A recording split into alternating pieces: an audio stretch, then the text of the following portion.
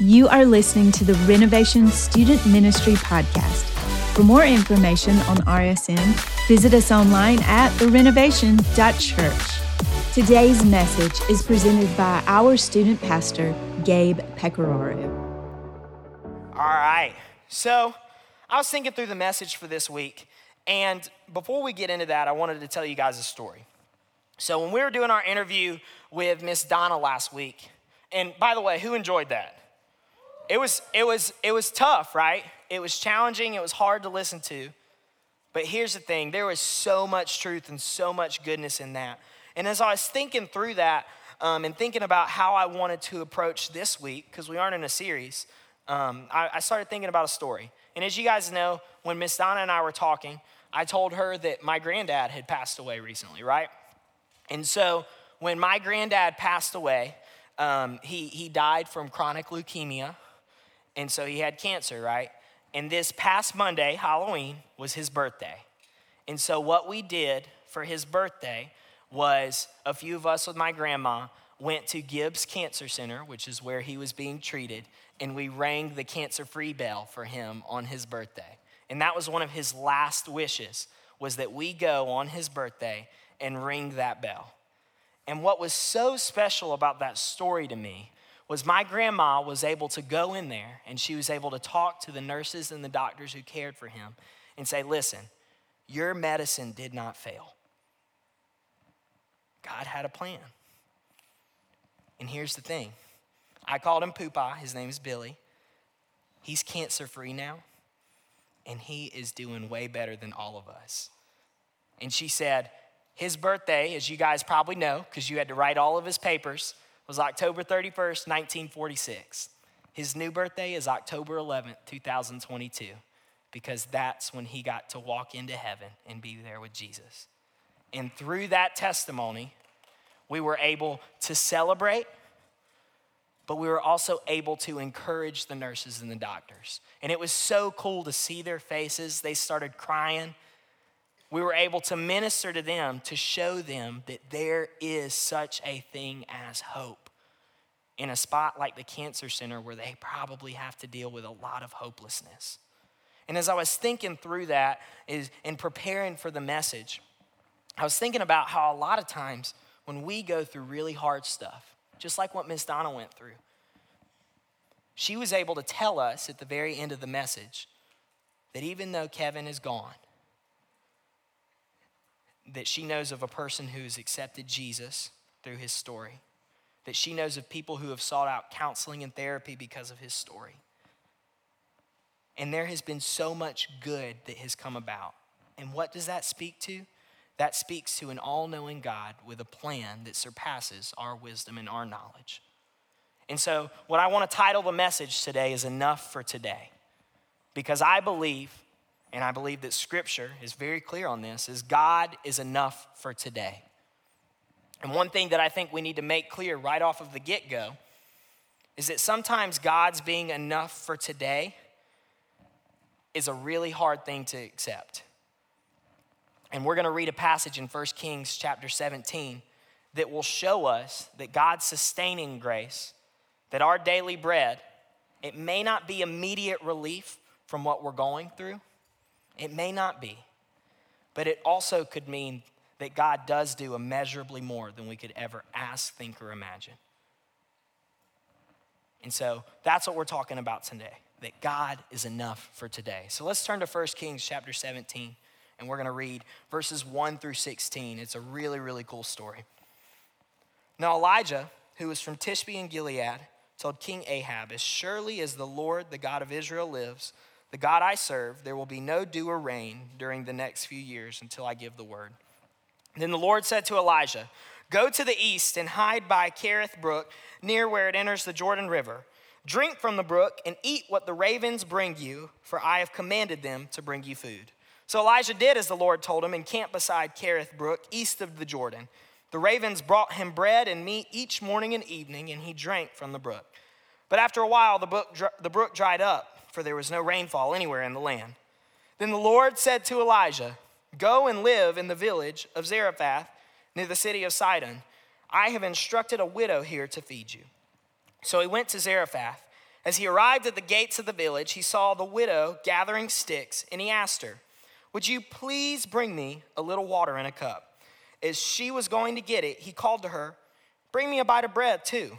But she said, "I swear by the Lord your God, I don't have a single piece of bread in the house, and I only have a single handful of flour in the jar and a little cooking oil in the bottom of the jug. I was just gathering a few sticks to cook this last meal, and then my son and I will die." But Elijah said to her, "Don't be afraid. Go ahead and do just what you've said, but make a little bread for me first. Then use what's left to prepare a meal for yourself and your son. For this is what the Lord, the God of Israel, says. There will always be flour and olive oil left in your containers until the time when the Lord sends rain and the crops grow again." So she did as Elijah said, and she and Elijah and her family continued to eat for many days. There was always enough flour and olive oil left in the containers, just as the Lord had promised through Elijah. So super interesting story, right? And let's give a little recap on it. And our first point is God leads in steps. So our story recap is that Elijah, this prophet of God, prays for a drought, right? At the very beginning, he prays for a drought, and the drought actually happens. And we learned in the book of James that this drought was not a small drought. This drought lasted over 3 years. So for 3 years, there was no rain in the land of Israel. That's a pretty hard drought, isn't it? That would pretty much wipe out everything, wouldn't it? Right? And the reason that we see that this happens is Elijah is showing that his God, our God, is the one true God. And during this time, there was a king, King Ahab, and his wife Jezebel, and they worshiped this god Baal. And they were trying to convert the land of Israel to worship this god Baal. And Baal represented fertility. Baal represented the ground and the leaves and the fruit all being abundant. And so what Elijah did was kind of ironic. He said, "Listen, the God that you guys worship, he ain't real, and let me show you how I'm gonna make it work, or show you guys how this works. There ain't gonna be no fruit in the land. There ain't gonna be no water in the land. This abundance that you worship ain't gonna be there." So God shows up, no rain. Well, here's the thing that happens. As you could probably expect, Elijah is now a wanted man in this area, because all these people worshiping Baal, and Elijah proclaims a drought on them. And what happens when there is a drought? They get mad at you. Why do they get mad at you? Because there ain't no food, right? There ain't no water. So these people are mad at Elijah because Elijah just said, "Hey, you ain't gonna have no food or no water," and that lasts for 3 years. So Elijah, as you guys could probably expect, is in some deep doo-doo with the people. They're mad at him. And so God instructs Elijah to go to a brook, right? And what we see here is that God led Elijah in steps. Because after he prayed, after he asked for no rain, there was no rain, and God led him to a brook. And what do we see at the brook? The brook was enough for Elijah. He was fed and he had water. But then, verse 7 says, after a while, the brook dried up, for there was no rainfall anywhere in the land. And what we see is that Elijah knew that after he proclaimed that there was going to be no rain, that he was supposed to go to a brook. And when Elijah went to the brook, he was sustained by God until the brook dried up. And then after that, God told Elijah, your sustenance, your provision is elsewhere. You need to go to Zarephath at Sidon and meet a widow. What do we see? Oftentimes in our lives, we want God to lead us in leaps and bounds. We want to know the next 37 steps. God led Elijah one step at a time. One step at a time. So in our life, I think one of the wisest questions that we can ask God is, what do I need to be doing right now? What is my next step? Because oftentimes we get so future-minded that we miss God's provision in the presence. That's what we miss. When we're in middle school, we want to be in high school. When we're in high school, we want to be in college. When we're in college, we want to be an adult. When we're adult, we want to be married. When we're married, we want to have kids. When we have kids, let me tell you a truth. Ellie and I have a baby coming, right? The baby's due in March. Yeah, cool. Here's the thing. Ellie and I have been married a little over a year, and we wouldn't change anything. We are so excited for this baby. But here's the thing. Ellie and I have 4 months left, just Ellie and I. 4 months. Because the baby comes, and it's not just Ellie and I anymore. That's it. And then the baby's gonna be here, and then the baby's gonna live, and the baby's gonna be doing great, and the baby's probably gonna be in the house for 18 to 20 years, right? The baby's probably gonna go to college, but then if the baby goes to college, he'll probably come back home and stay with us. And so if we didn't have any other kids after this one, Ellie and I are not empty nesters for at least another 18 to 20 years. So we better savor the time that we have just the two of us right now. What I'm trying to tell you is God leads in steps, and if you aren't present in the present, you're gonna realize that your whole life is behind you and you don't even know what you missed. So God leads in steps. Remember that. What is God asking me to do right now? The second point is God can use anyone and anything. So let's go back to the story of Elijah, right? Elijah prays for no rain. And then he's instructed to go to the brook. And he goes to the brook. God gives him provision there. And then Elijah is instructed to go to Sidon at Zarephath and find a widow, right? Let's think about this. Widows back in the day meant they didn't have a husband, right? Their husband died. And back in the day, a lot of times, somebody's source of finances, somebody's source of food came from their husband, right? Elijah is instructed to go to someone who is notoriously known for being poor, in a drought, mind you. Do you guys see the irony here? Yeah? This lady doesn't have anything. This lady literally tells Elijah, hey, I'm literally just trying to gather a couple of sticks so we can get together a small fire and we're gonna eat our last meal and we're gonna call it a feast. And then my son and I, since we don't have anything left, we're prepared to die after that meal. That's what the widow is saying. God instructs Elijah to go there for his food and for his water. Do you guys understand how that's kind of whacked up? It's kind of crazy. Yeah. Oftentimes we get mad at God because something's not going our way. Something doesn't look the way that we would have planned it because we know way more than God. I mean, let's be real here. We've been on the earth. Let's see. How old are most of you guys? Call it out. Okay, I heard 13. You guys are 13. You know way more than God. I mean, let's be real here. You guys have been here this long. I mean, it just makes sense, right? No, that's not smart. But oftentimes we put ourselves in God's place, get mad at him, hang up our fist at him because something doesn't look the way that we want it to look.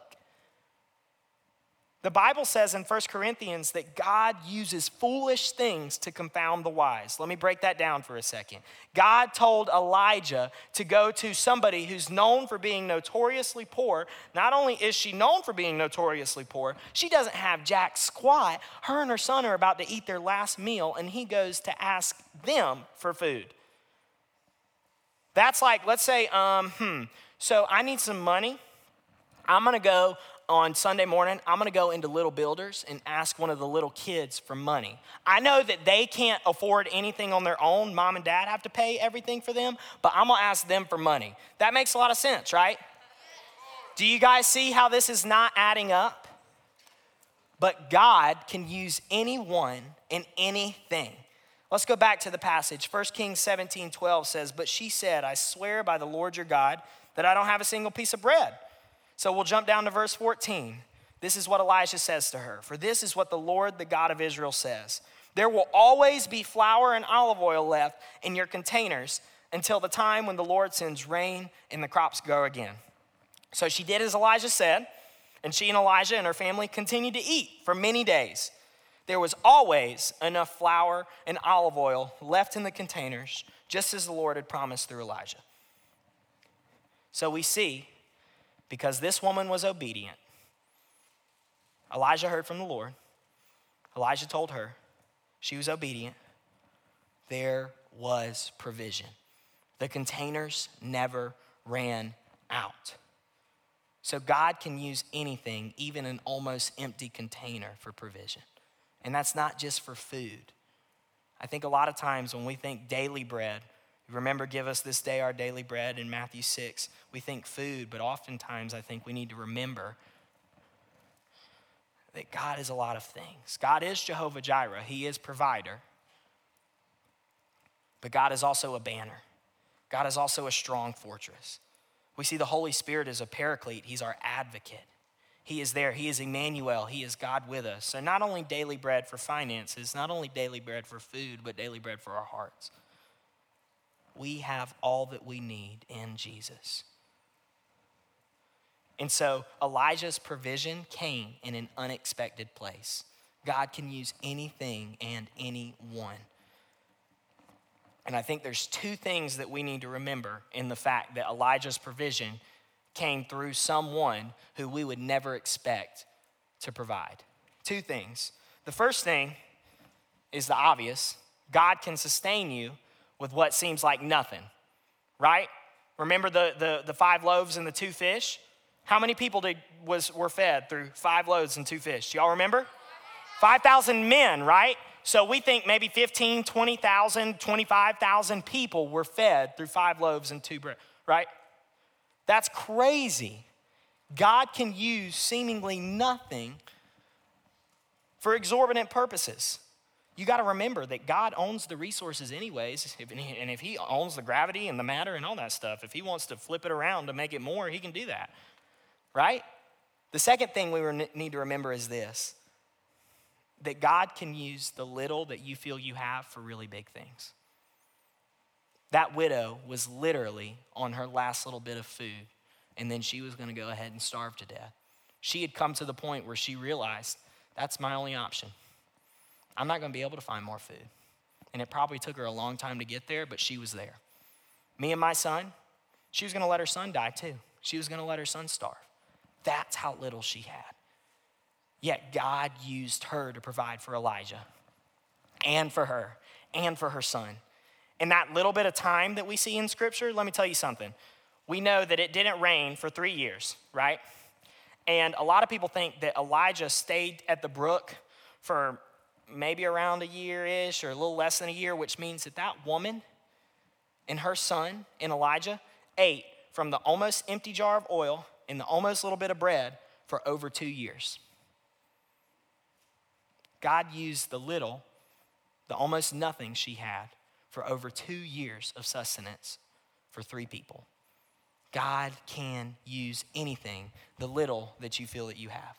And let me tell you something, guys. As you guys mostly know, I love guitar. If there's things that, like in this world, there's a couple things I love to do. Those are my hobbies. But more than a hobby, guitar for me is a source of income. It's a hobby. It's freeing for me. Like, it is bucket list. Like, if I have to take a couple of things with me, I'm obviously going to, Ellie and I are going to an island. The one fun thing I get, I'm bringing a guitar. Like, that's how it's going to be, right? And so I actually, if you guys don't know, I went to school. I went to college to play music.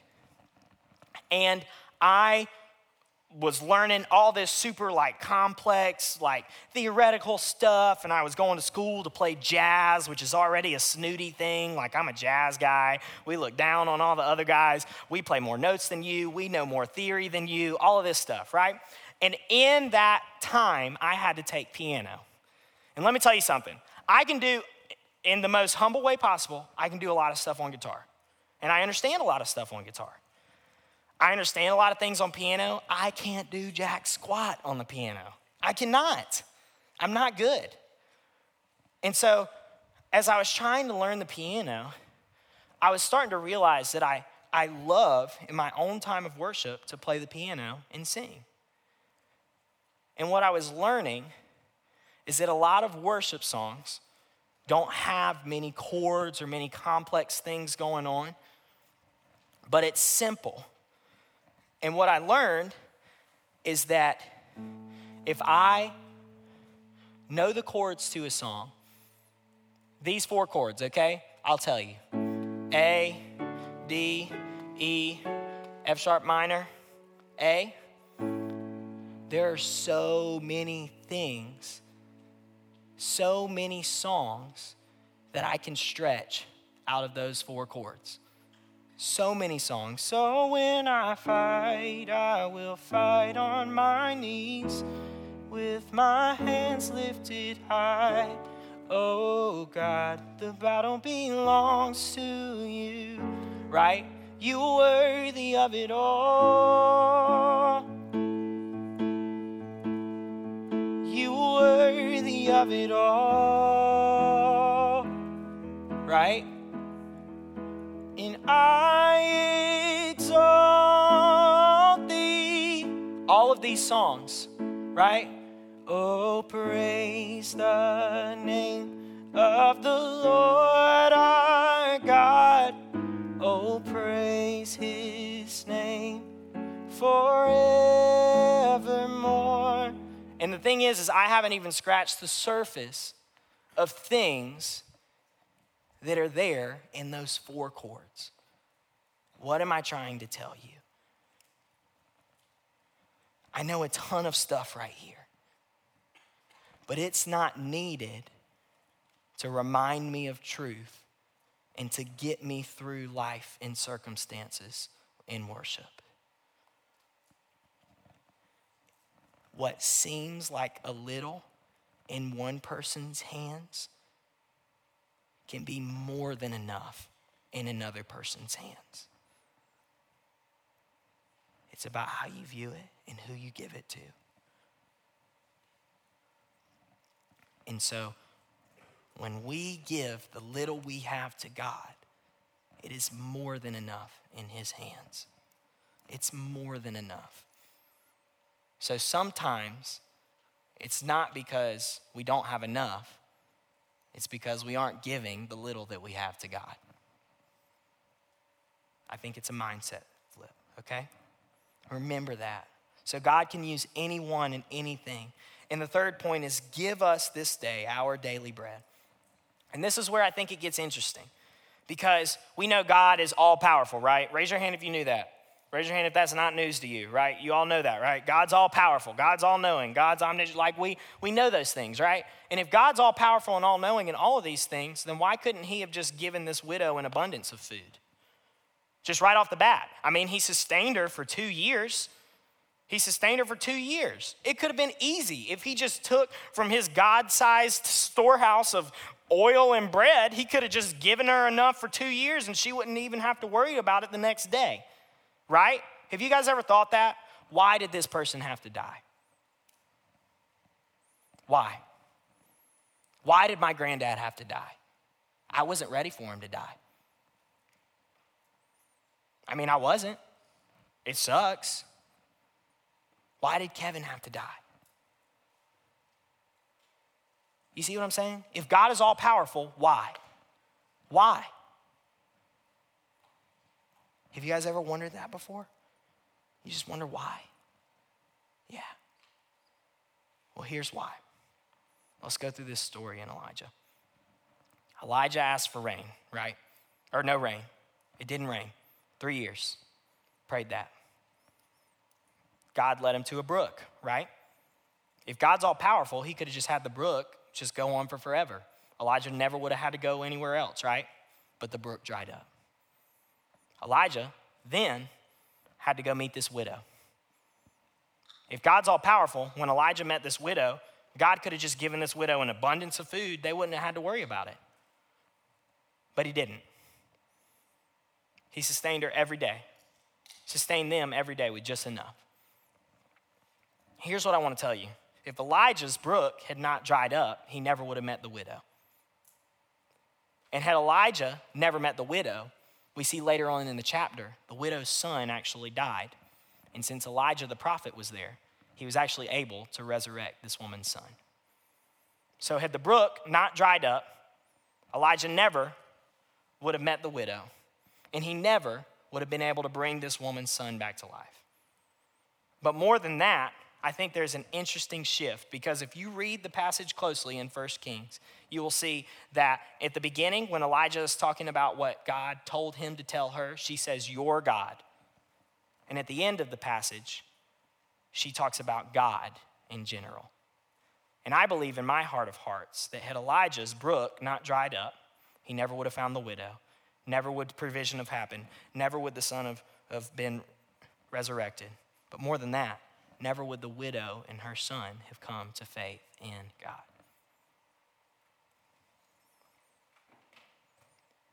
Had Kevin not died, then the one lady that Donna talked about, bringing their life over from death to life, recognizing Jesus as Lord and Savior, that would have never happened. Had my granddad not died, then the testimony that my grandma was able to share at Gibbs Cancer Center this Monday, October 31st, that never would have happened. And let me tell you something, both Kevin and my granddad are doing better than all of us right now because they have believed in their hearts and confessed with their mouth that Jesus is Lord. And part of believing in your heart and confessing with your mouth is recognizing that Jesus is Lord. Meaning Jesus is Lord over my life, Jesus is Lord over everybody else's life, but Jesus is also Lord over this day. And Jesus is Lord just as much over today as he is over tomorrow. And just as much over tomorrow as he was yesterday. And so we need to stop hanging up our fist at God and recognize that he, as in Romans 8:28 says, he works all things together for the good of those who love him and are called according to his purpose. So why God is a great question. It is. And I think the answer is because he's God. Because he knows.